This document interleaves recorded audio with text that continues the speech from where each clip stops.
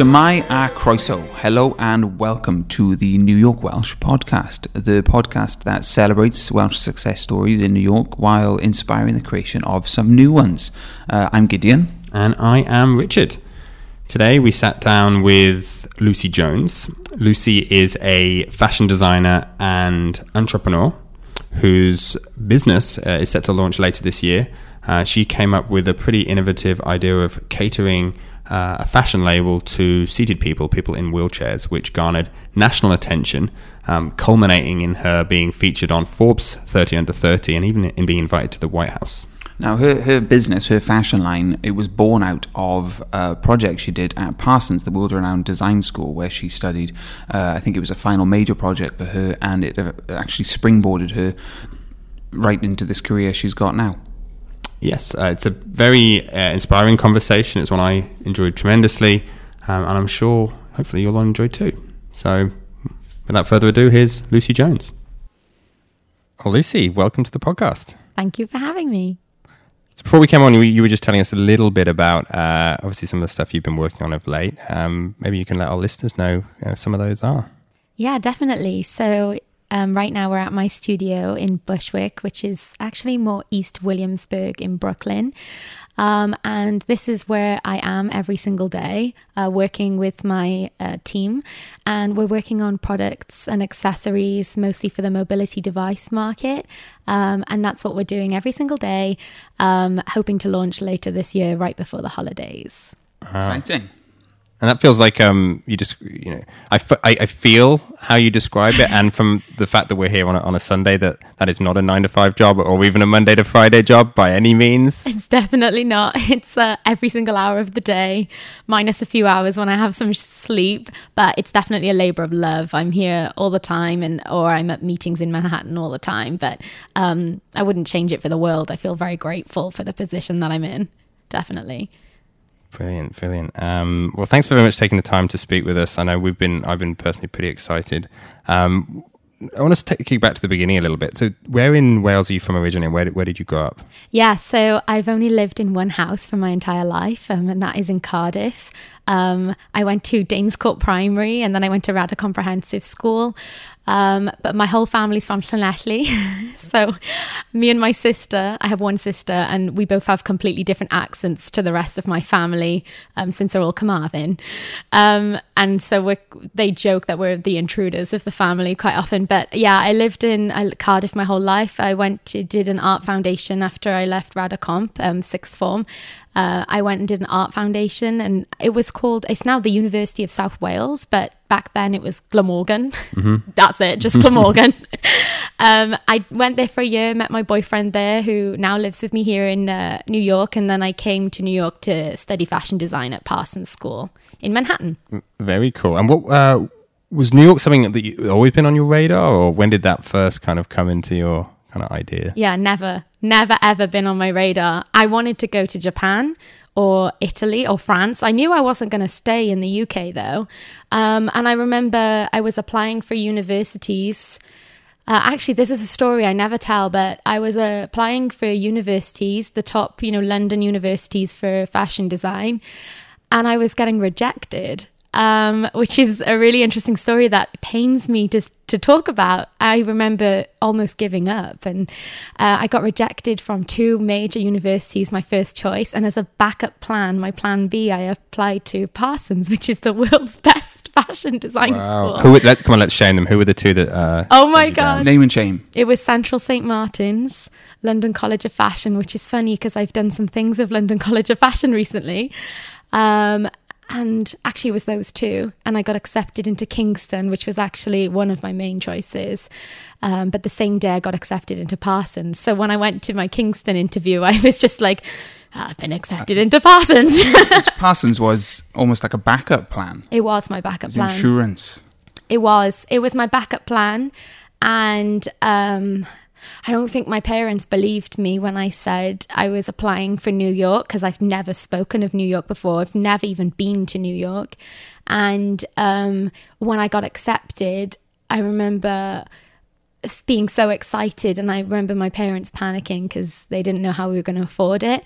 But my whole family was just like, we're going to have to rally around and make this happen. And so I'm, really grateful to even be in New York. But there was no doubt that I would be coming here. So we all made it happen. Yeah. Perfect. That's lovely. Yeah.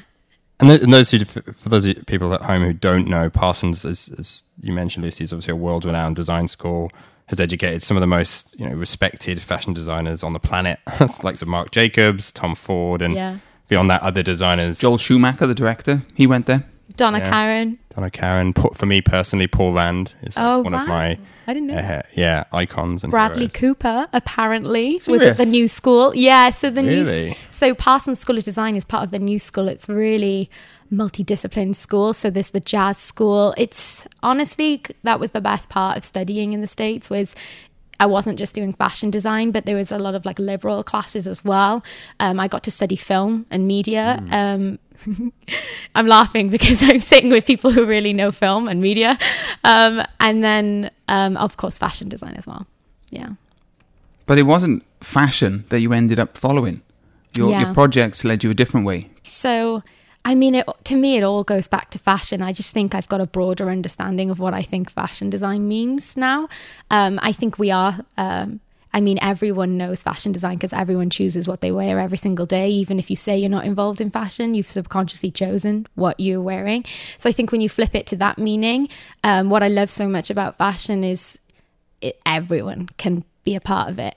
So when you start thinking of it in that way, one thing that I was doing at school was, designing for these bodies for the runway, and me feeling not at all attached to that because I realized that wasn't my upbringing. I'm almost designing in this world that I'm not even part of. Why was I pretending to be so drawn to that when that's not who I am? I've just so actually it was a family member, my younger family member, Jake. At the time, I remember I was talking to him. He lived in Dubai, and I was on the phone to him, and I remember he was, talking about his bad time at school that day, and Jake has cerebral palsy, so sometimes he feels like he's independent, sometimes less independent, and clothing is a contributing factor to some of his independence. And that's when I was in class thinking, oh wow, fashion design can really solve problems too for people who can't dress independently. And whilst they may not be able to dress independently, it can also offer some more dignity in dress. So from then on, I vowed to look at people with disabilities and involve myself with people who have disabilities and really understand people's needs and desires and integrate it into my design. And so it's been that way ever since. So for those who are listening but might have trouble visualizing what we're talking about, can you explain how it is that the clothes you designed do need to be different for seated bodies? Yeah. So actually I started I listened to multiple people with diverse disabilities, and that's when I realized you can't solve all people's challenges and problems with a few ideas. So I narrowed it down to working with wheelchair users. And of course, the first thing you notice is for wheelchair users, primarily their positioning throughout their day, prolonged hours, are in the seated position. And so when you look at fashion design, the first thing you do as a fashion designer is you're presented with a standing mannequin or a model that is standing. And then I remember being in class and just saying, what about the seated body, and how are all these garments going to work for seated bodies? And of course, when you measure the body from a seated position, all measurements are completely disrupted due to that slight variation. And one of the biggest measurement change is, if you can imagine, when you sit down, the way your pelvis swings forward to get into the seated position, you need so much more fabric around the buttocks, which is why you have that breezy area and your jeans fall down, or builder's bum. And such simplistic concepts are basically defined how I was fabricating all my designs. So some of them were adding more fabric around those areas. Another thing is, sometimes when you sit down and your knees are bent, you have that strain on your kneecap which isn't great for circulation. So, making more area around the kneecap, and then of course taking away all the fabric from behind the kneecap that causes all that bulk and, can cause you to sweat even. And on that note, on, perspiration, changing fabrics so that they aren't prone to sweat, like, synthetic fabrics, changing them to breathable fabrics, so that if you are in contact with a chair for prolonged hours of the day, it's breathable, and you haven't got like a sweaty back when you're transitioning into your car or into bed or something like that. And so some of the fit issues were what I focused on, and I created this manual showing all the measurement discrepancies between standing versus seated. And for women in particular, there tends to be a lot more fat around your buttocks and your hips and waist. But where does that go in the garment? So just, adding more stretch and just changing fabrics and just doing such, subtle things that really do impact the wearer's, dignity and comfort. But then on a, I guess all of this is innovation, but then on a complete different level was how are people getting in and out of the garments, and then changing entry points in and out. And so the lady I worked with who had multisclerosis, one thing that was a little tricky when dressing, she had a standing body when she was a broker on Wall Street, and she had multisclerosis in her 20s. So she went from, standing to using canes to using a manual wheelchair to now using a motorized wheelchair. And her wardrobe reflects that transition. You see how all her clothes have been more cropped, and because she doesn't need to wear long trench coats anymore, she needs more cropped garments. And so when dressing her into jackets, the hardest thing about dressing someone else who maybe doesn't have the use of their arms is how are you getting her arms into the armholes. It's really difficult. So as a designer, I'm thinking, just zip this goddamn sleeve off. So I just put these really cool zippers in the sleeves so I could pull her arm through, and then zip the sleeves around her arm like a banana. And it looked like a completely, like almost sporty, functional garment. But of course you can change zippers however you want. You can conceal them. But I remember it usually took us about, 3 or 4 minutes to get a jacket on, and it went to 30 seconds, which is huge. And she just said, wow. And I remember that being like my biggest measure of success. So, those are some of the things that I did, but those are some of the things I'm really proud about.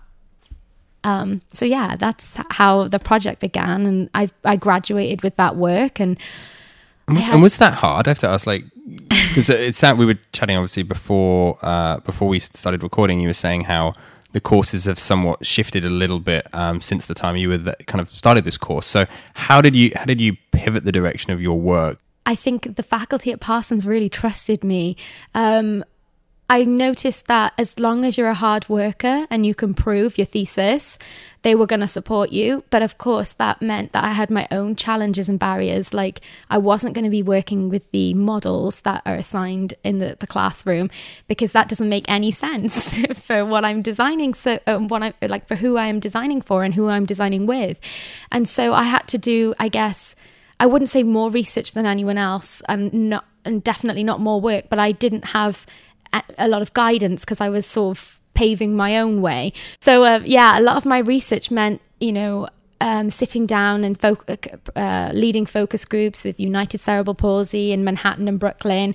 And I sent a Craigslist ad out for, seeking collaborators and researchers who could join me on this mission for more accessible clothing. And then I started working with a lady who had multisclerosis, and my teachers, empowered me and let me do my fittings at her home. And so it was a very different experience, but it involved me proving myself and gaining their trust. And, thank God they trusted me and allowed me to do the work that I did. So had you had any experience of running focus groups and Never. doing user research? No, I'm just chatty. So Wow. I just talk to me. That's amazing. I love that. Yeah, so I don't know. It reminds me, there's this quote I heard the other day that, I don't remember who said it, but they said, if I only ever did things I was qualified for, I'd still be brushing floors. Yeah. And I feel like you kind of embrace that. Yeah. And also, I just credit to my parents. My mum's a physiotherapist and my dad's a civil engineer. And between the two of them, I think I've absorbed, well, definitely no patience from my father, but I got the patience from my mother. And just the ability to have empathy and sit and listen and really listen. I wasn't going in with a set of questions, but I was very present for our conversations. I wasn't generalizing. I was going in with a really open mindset that, no assumptions, just tell me about your life. And it became a really collaborative, open conversation.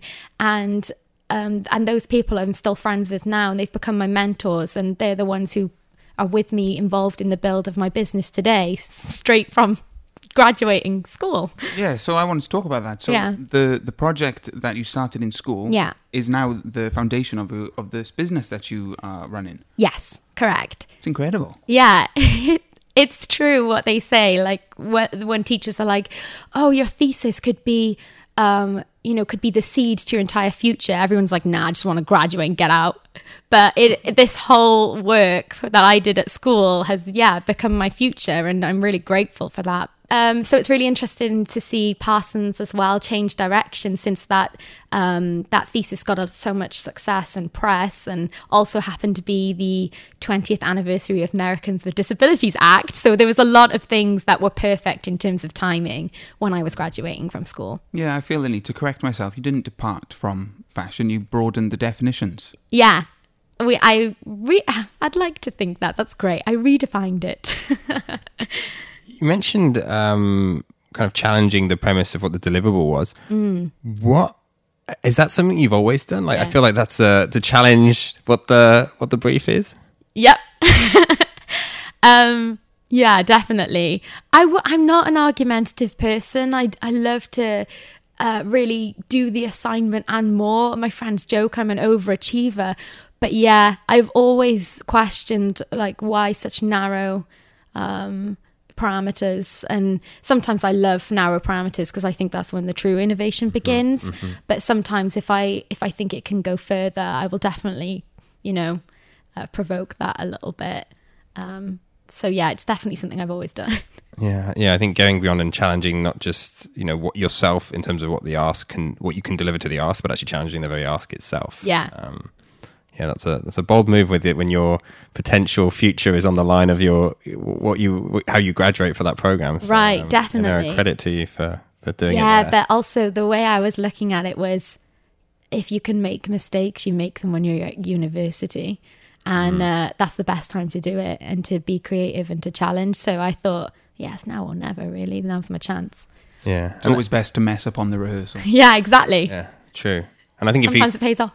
Yeah, and I think that's a habit. I think if you don't start that idea of failing fast early in your life, like it very quickly you become fearful of that. Oh yeah. And it's much harder to go back the other way. Yeah. Oh, I fail a million times all the time. Or I'm learning fast, as you say. I find that hard to believe as I'm looking down at my notes here and I have your bio in front of me. But so let us talk about that for a minute. What are some of those? Are there any? Is there a failure that comes to mind that you've gone through that's kind of sticks in your mind as something you've really kind of learnt from? Yeah. So there is something that I find a kind of almost painful to talk about. I don't think it's a failure, but it wasn't a failure in work, but a failure of myself, was when I let my health become, get to the point where it was a problem that wasn't allowing me to do my work in the best way possible. And I became this obscene workaholic. I let my health get too bad, and I had kidney problems, and I couldn't sleep at night. I had like insomnia, and it was because I was taking on so much work because I wanted to be the best that I could in this very competitive landscape that is fashion design. And I knew that the only way I could do it was by staying up long hours and taking on everything until I like basically ruined my body. And by doing that and letting myself get to that point, I had to drop out of Parsons. And I got sent home. Back to Wales. Back to Wales on a medical leave of absence. And that was the hardest thing I've ever been through. I like became a hermit crab. I went... When you were on that journey, you were heading back to Wales on the plane from JFK. Did you know then that it was only temporary, or did you think that maybe this was it? At the time, I was doing a Louis Vuitton project that I was like selected for, so I thought I'd ruined everything. I thought this was my one chance to be successful in the fashion industry and for people to know who I was, and I had to drop out of it and come home, and it killed me. And I remember I had a really, because in America, you have advisors who look after you. And I remember calling up my parents being like, she's not well. Your daughter is really not well. Like, she's not the same. And like her eyes are darting around. I remember I was like losing weight. I was like really, really small at that time as well. And then my parents I remember I was on the phone to my mum and she was just like, Lucy, is this true? And I've been lying to her the whole time saying, I'm fine. And I remember just breaking down being like, Mum, it's true, I have to come home, I'm not well. And so they were like, get on a plane, and I came back and it was just really hard. So I got home, didn't tell my friends I was home because I was ashamed to tell them that I'd been like not kicked out, just like begged to leave. It was all my decision, but they strongly advised I get home for some help. And so I did. I got home and my family like nursed me back to health. And then I went and studied at Parsons Paris, which was a lot closer to home. So I lived in Paris for a while. Oh, wow. So it ended up being a blessing because I got to live in Paris. Oh, gosh. Yeah. So that was, I think that time I vowed that I wouldn't let health really destroy me again. Like clothes and fashion design is definitely not worth risking your health over, especially at the age of 20. So yeah. How long was your stay in Paris for? 6 months. Oh, nice. And where were you living? Central. I lived off like it was the first arrondissement, so it was right by Palais Royal and the Louvre. And I was so happy in Paris. Yeah, and then I went back to New York. So I think those stories are really important to share, just because I think from the outside in, people can look at someone who has achieved the success that you have or anyone has and think, oh, well, yeah, but they've had it easy, or it's all gone really well, and you realize no, actually there's some very dark times. Oh yeah, it's actually even because more, even more, but it's even because sometimes it's because of those dark times that you can bounce back and have the success that you can achieve.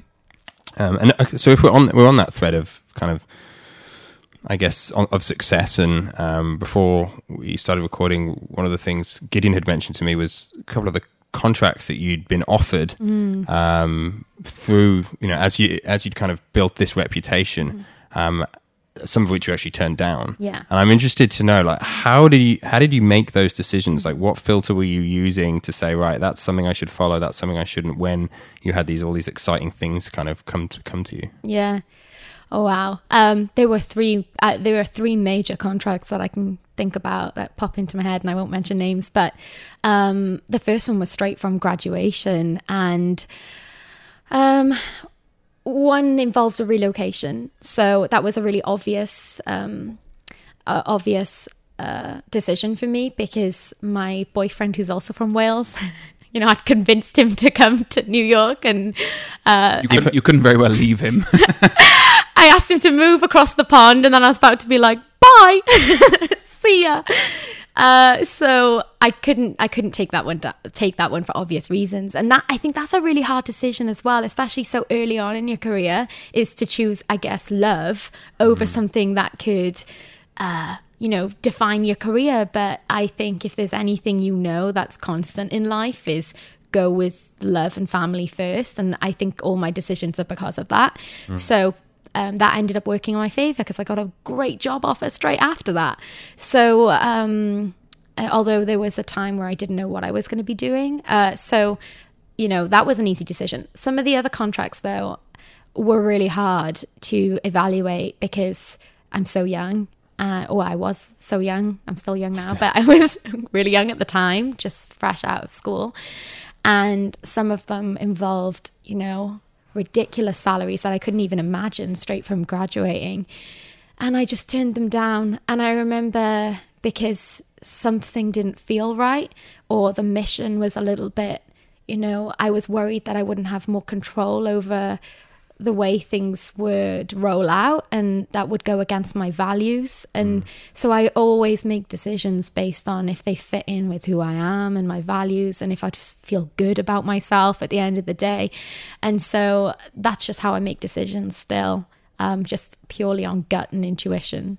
I think you really have to be in touch with yourself and your trajectory to be able to make those decisions. Because as a freelancer living in an expensive city like New York or London, it's very tempting to just take the job that's offered to you because you need it. Agreed. I was told I was nuts for turning it down by many people, because I remember having $6 in my bank account more times than I can count, and my boyfriend too. Like, it's not easy living in an expensive place. And I think, you know, just folks at home have this idea of what it's like to live in New York, and they think it's so glamorous because as a tourist it's amazing, but living here it's really hard sometimes. I can literally remember standing in the bodega, getting my phone out and transferring $18.50 from my savings to my checking so that I could buy dinner. I've done that so many times. And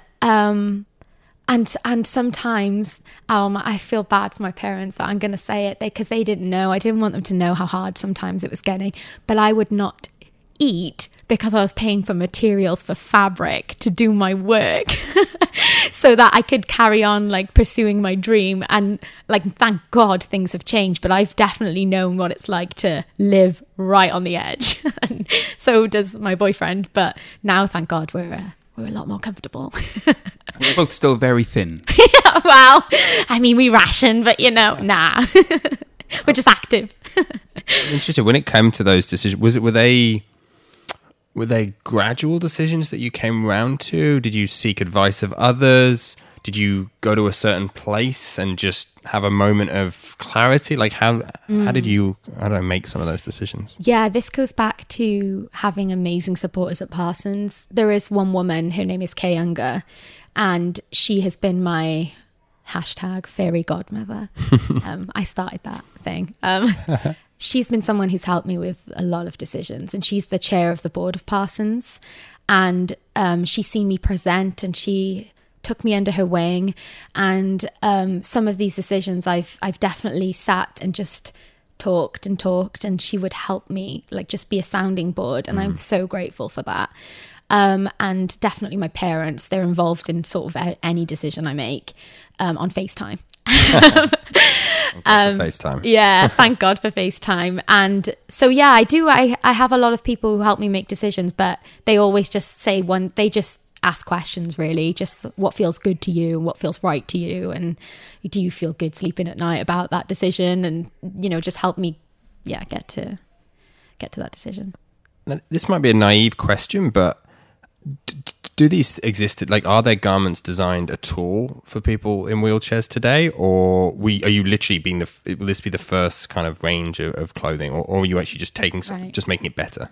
I think the biggest problem was there was like nothing, and there was the term adaptive clothing. So if you Googled adaptive clothing, and this was 5 years ago now, or 4 years ago now, when I did my degree or did my thesis and this work, it was just like polar fleece and Velcro. And I was just like, come on, like, really? We've got zippers as well, but like Velcro. And usually they were positioned for, the older market. And that's just not true. Like, you could be anyone, any age. You could have a disability. You could be a wheelchair user. No matter, what age, ethnicity, sex, you could have a disability. And so I remember thinking that was such a stereotype and like, so wrong. And so, there were clothes available. There was also this incredible line by a woman called Izzy Camilleri from Canada. And I think she did some of the best work in this space. But for some reason, it just wasn't as talked about, and I don't know why. But she was the only other one that I knew of at the time. And then before I knew it, I don't know what happened, but when I graduated, it became like this bubble of people who were finding each other, and mostly in New York, who were talking about the same thing, and the same people are at the same events. We're all like you again. We all see each other. And of course, those people were the ones invited. We were all invited to go to the White House. So yeah, we can talk a bit about that. What year was this? 2016. Thank goodness. Yep. Different administration. Okay, so how was that? What, just one day? Yeah, it was one day. It was such an honor. I've never seen so much security in my life. And actually, one thing that is quite funny is Secret Service. They wear the title on their clothes that say Secret Service. Giving it away, I was like, this is not secret. I remember thinking that was so funny, and the staff were amazing, but like you had to go through about 5 different points of security and these different annexes to get into the White House. And then once you're in, you're like, thank God that's over. But yeah, so basically I got an email from the White House. Was it literally the White House? It was literally the White House. And I thought it was a joke, so I spammed it. I flagged it up as a spam, put it into my junk box, and then someone called me and said, have you got this White House invitation? And I was like, oh, that's real. Oh my God, digging it back out. So I remember, yeah, we got to go to the White House, and it was called a Design for All conference, and it was fascinating because a lot of the people in the room, everyone knew each other already because there was only a few of us. So there was about 60 people in the room, and most of us knew each other, and it was a celebration for those who are making strides in designing for all and, you know, inclusion. And so there was a lot of people designing collections for small people, you know, wearable technology, prosthetics innovation, just anyone who is really being innovative in the space. And so I mean, of course, the only thing I'd really been known for at that point was this collection that I graduated with, or this modular design approach from my thesis. So it was just, you know, true honor to be there. That's fantastic. Did you get to meet Barack or Michelle? No, I'm so sad. But I got a great picture, a picture of a picture with me photobombing a picture of Obama. With a Snapchat filter on us both. So I thought that was really funny. Excellent. The next best thing. The next best. Nothing like it. That's not the only accolade you've had. I know that you've had exhibitions in the Museum of Art and Design, the museum at FIT, and was it a commission you had for the MoMA? Yeah. And the MoMA is the Museum of Modern Art, for those back home who aren't familiar. Yeah. They were all commissioned. Yeah. And so, yeah, it was, again, the work. So having the email, the way it worked was it went from Mad Museum first, and the curator of the Museum of Art and Design, which is on Columbus Circle here in Manhattan, that was a site-specific work, and it was called Fashion After Fashion. So it was the little F for fashion after the big F for the glamorous fashion, as people think it is. And there were 6 designers selected. All of us were international. And Hazel Clark was the curator with Ilari Laminen. And Hazel, of course, is a faculty member of the Masters Fashion Society of Parsons. So she knew of my work because she'd seen me present before. And so she invited me to create an installation for this exhibit, and that was just incredible. And they gave me so much freedom to design what I wanted to design. But me and Hazel, I think we were just so aligned. We just knew what I was going to do, and we based it off of my thesis work at Parsons School of Design. And it was basically these floating sleeves, which just show how seated sleeves, they were seated shirt sleeves actually, and there was 22 of them floating in this like a floating constellation in this shelving unit, and it was just 22 different ways of doing a shirt sleeve for someone who is seated. And that was it, with a video of me working on these sleeves with the woman who I worked with throughout my time at Parsons, the woman who had multi-sclerosis. And so that was presented. And at the same time, while I was starting the work for that, I had an email from the senior curator for Museum of Art and Design, Paola Antonelli. And that was a true honor, because I mean, both, everything I've done, but that one was exciting because, of course, this was the second fashion exhibition ever that MoMA had ever done, and in 73 years. And so this was going to be big. And they asked me, you know, could I choose something? They basically created this inventory, this alphabet of items that they think are crucial to fashion design, or, you know, familiar in fashion design, like the hoodie and the t-shirt and the suit. And they asked me to choose something that I thought needed, you know, reinventing. But we talked about it a lot, and the one thing I kept going back to, the most difficult thing, was a pair of tights. And I just thought, when I said I really think this is interesting, the pantyhose, the pair of tights, just because the pair of tights themselves were designed out of a need, because they used to be stockings and a garter belt. But the pair of tights came from, I think it was the creator's pregnant wife, who couldn't bend to put the, you know, everything on and off all the time, and it was like really restrictive. And so it was interesting that the pair of tights got a redesign for another need, but, you know, how wheelchair users wearing tights. And so that was a really speculative design.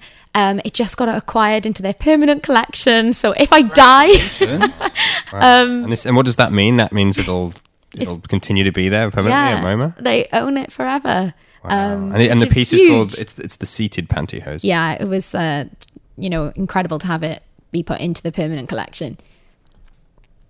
That's fantastic. I'm curious to know, like, it's an interesting, right, to have your work now featured in, I'm sure you'd never have imagined having some work, you know, not just featured at somewhere like MoMA, but to be there permanently, for where, you know, historically it's a, you know, place for artists to work, right, for modern art. Is that an odd thing to think about as a designer, to be suddenly in that world? Because I imagine it's similar, but there must be some differences. Yeah, well, it is and it isn't, because for as long as I can remember, it was a life goal to have my work in a museum one day. And I remember everyone saying to me, you need some new life goals then. I was like, I do. I thought I will have made it in life if I had put something in a museum. It was something I told myself since I was 11. Wow. And 11, why do you say at 11 so confidently? Is there a particular moment you can remember coming up with that, or just... I was 11 years old. I'd just gone to secondary school, realised I really liked art and design. Didn't know I liked fashion at that point.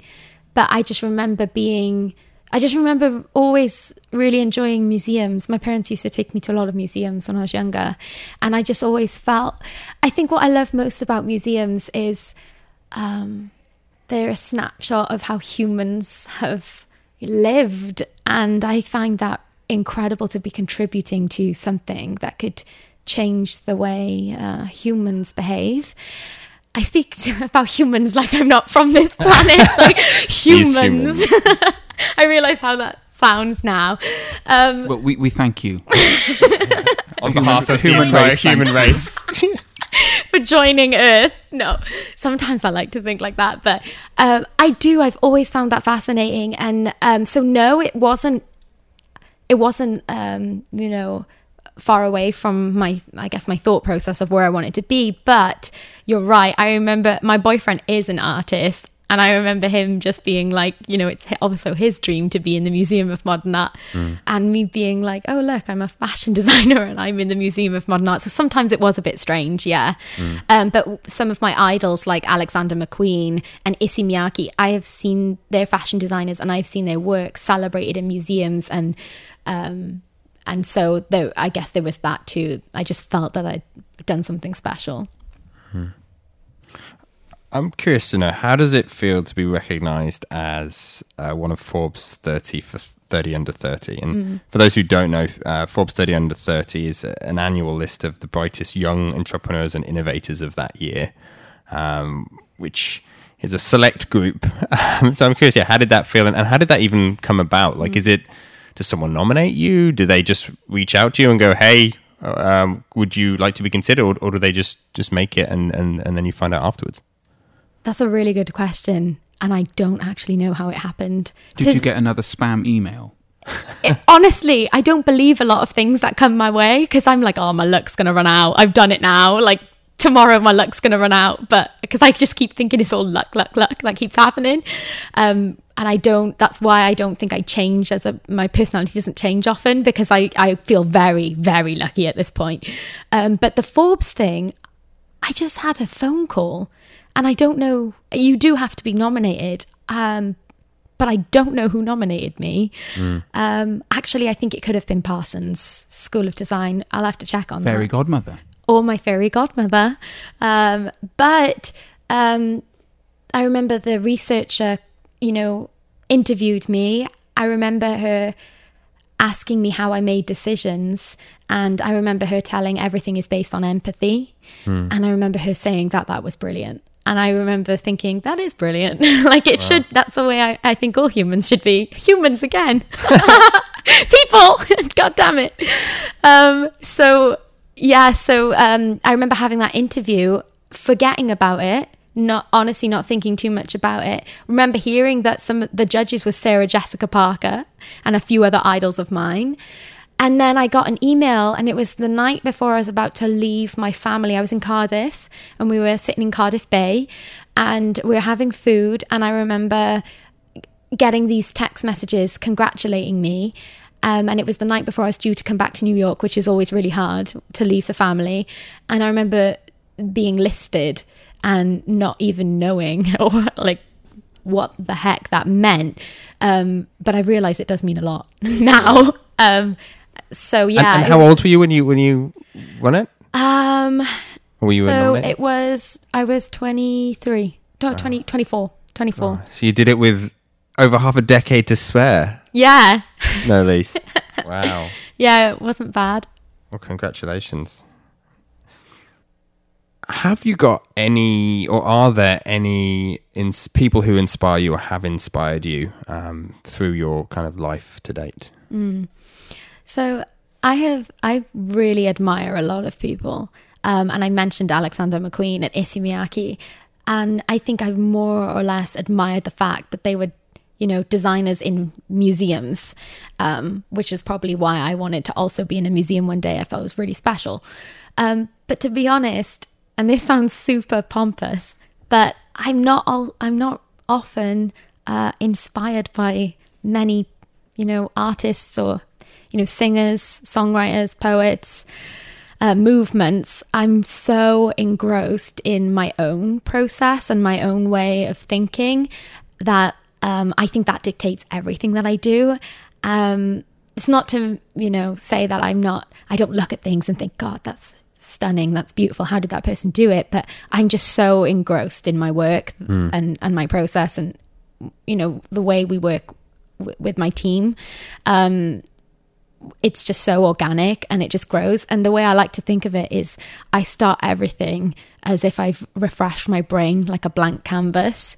And I think like a child and I just play and I just love curiosity and discovering. And some of my friends hate it because I get excited by the smallest things. Sometimes I can come home and just, my old roommates, I was talking to her this morning and she's like, part of living with you was just you being excited by nothing.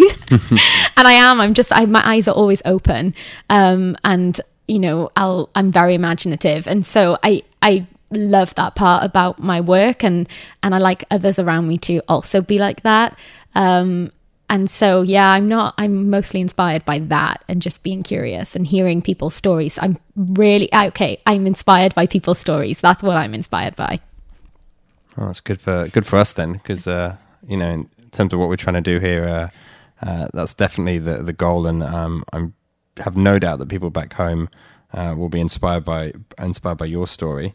But before we wrap up, maybe you can tell our listeners back home a little bit about kind of what you're working on now, what's to come, and what people maybe should look out for in the coming months and year or so. Yeah, so I've got a few really interesting things going on. As always, there's always so many little things going on. But yeah, my work from university really, or school as I've been calling it, because that's what you call it here in the US, school, has really been the stepping stone into my entire career. And so with the work in working with people who use wheelchairs and people with disabilities, it has stemmed up into creating a whole business around that. And so right now I'm working on products and accessories primarily for mobility device users, which means anyone who uses a wheelchair, manual wheelchair, walker, crutches or a cane, and really offering tools and ways for people to be more independent on the go, as opposed to, clothing, which once it's on, but more how are you accessing your personal belongings when you're traveling and mobile. And so, I started the business. I had no idea what I was doing. You never know, but just enjoy it. And I was really lucky enough to join an accelerator program, and they gave me investment money. The accelerator program was called XRC Labs, and it was, funnily enough, sponsored by Parsons School of Design. and it's just awesome because it really is like everyone knows each other and everyone helps each other. So that's really lovely. But yeah, I had an investment money, which was phenomenal to, go from being on $12 and not knowing how I was going to eat that week to, wow, I'm going to be running my own business, and how lucky I feel at And how does 25. that work? Yeah, that's incredible. And how does that work? Do they give you like a grant for a set runway? Yeah, definitely. Or, It works like that. It's more, I guess investors will value your company and your market and your product market fit. And if it's a good enough idea and if they believe in you, and actually a lot of people really make decisions of if they believe in you, which is, really empowering actually. Like, I like you. I think you do a good job. I think you're real and authentic, and I want to support you. And I thought that was interesting because in my head, when I think of Wall Street, or I think of people who have large sums of money, there's a lot of what's my profit and how much am I going to make? But I've been really lucky that the people who are supporting me really support me and I guess my creativity and yeah, I'm just so lucky. So that's how that started. I was really lucky that I was able to get a team together, and that's also interesting to be running a team. How did you find that kind of recruiting and hiring people? I imagine, they're all older than ages. me. Yeah. Yeah. That's a better word. Yeah, I just also think we're in a different time, and you see some of these really young kids who are coding, and like the people who designed Snapchat, who became like billionaires by doing an app. I think we're in a really different state right now, where to me age is just irrelevant, and I just feel that maybe we're just in a different, and people are living longer, and so I just think that there's a lot more respect, and sometimes I'm embarrassed by my age, and I'm in it. I don't have a lot of experience. I definitely don't have a lot of wisdom, although people do say I'm wise beyond my years, but I'm very aware of that. So my thing is, as long as I can make this a really fun work environment and we all have like a shared level of respect, and I want to learn from you, and I want you to learn from me, or like my process. I think it's just found its way. It's been really organic, and yeah, recruiting has been interesting. Yeah, no, it's difficult. I mean, as someone myself, I manage people who more senior than me. I've always been in a position where you almost feel like you have to overcompensate or justify for kind of your age, or mask how old you are. Actually, right. Something I used to kind of do. Yeah, some people just found out how old I am the other day, and they were terrified by it. And I keep saying, but like, even if I was 50 or 60. Running a business is all about learning as you go. So it doesn't actually matter. The one thing I found interesting was when I put an ad out on LinkedIn I was hiring and recruiting, I had a ridiculous amount of people apply for the job. And I was shocked by it. That says a lot, I think, about the times that we're in. But yeah, and also just our job flow right now, and what's going on with retail and the economic climate. But it's fascinating to me. Yeah.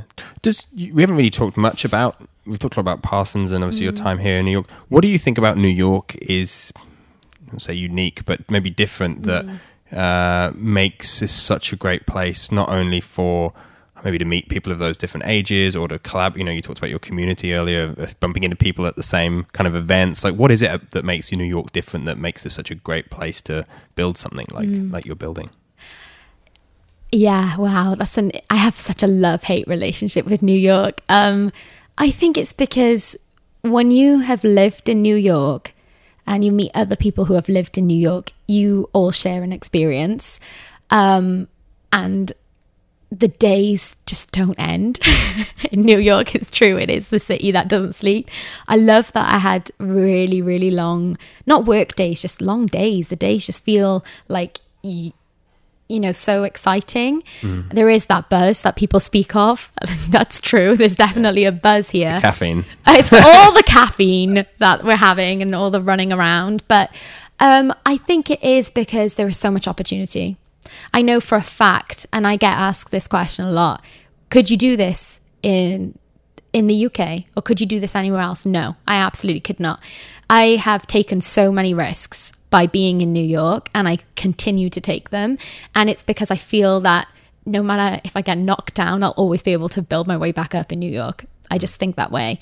And everyone can find their own way of life in New York. So even though it's like survival of the fittest sometimes, but there's something very inspiring about it. And sometimes I just hate it and I can't wait to go home, and I'm like missing the trees in Wales and the fluffy clouds. Like, there is no fluffy clouds here. I don't know if you've noticed that, but I miss fluffy clouds and I miss like trees. And Central Park is not that. So sometimes I'm really craving that. But when I'm back in Wales and I'm just soaking it in the fresh air, and I'm just like, oh, wow, this is home. Especially when you go over the Severn Bridge. Like, this is home. Within a week, I'm craving New York.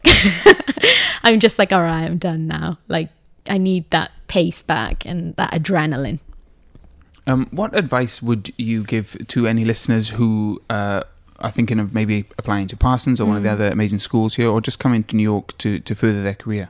Yeah. As you asked that question, I thought about the very first moment that I arrived in New York and how excited I was. I think you just have to be brave and you just got to do it. It'll get you down. There are times that it's going to really knock you down. But I think, staying close to your family and staying grounded is really important. But there are other... in terms of actually financing your way to America, there are amazing programs. Fulbright scholarships is one of them. But my boyfriend, Tom, was able to get this scholarship, and it's available for any graduate. And it's called the Elizabeth Tuckerman Scholarship. We knew that we couldn't afford, doing tuition in America for education is just kind of insane. And so we scoured the internet looking for any scholarship, just anything, even incremental scholarships that would add up to the large sum. And there is a scholarship that's only available for Welsh people looking to study in the United States. It couldn't be like a more narrow scholarship if you tried.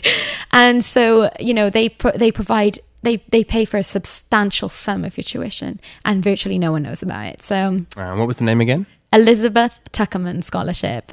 That's on me.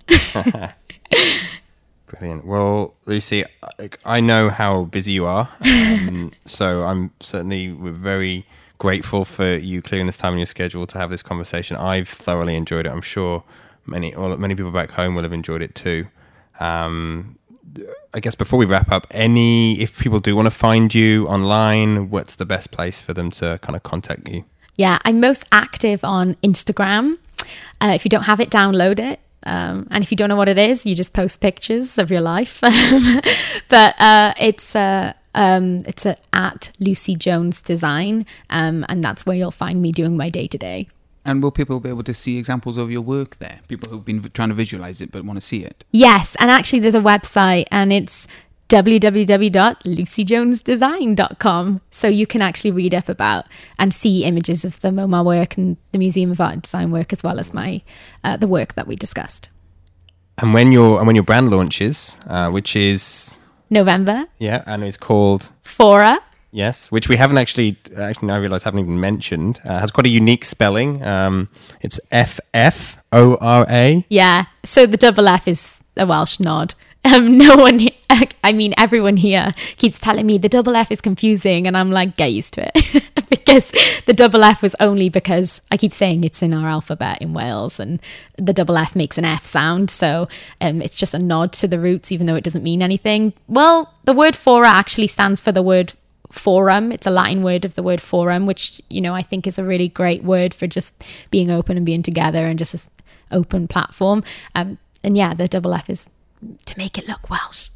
Brilliant. Well, you're doing a great job of flying the flag. And, so yeah, lucyjones.com, and then from November we'll keep an eye out for Fora. I'm sure we'll be hearing plenty of that and you for years to come. Thanks, Lucy. Thanks for having me. Thank you.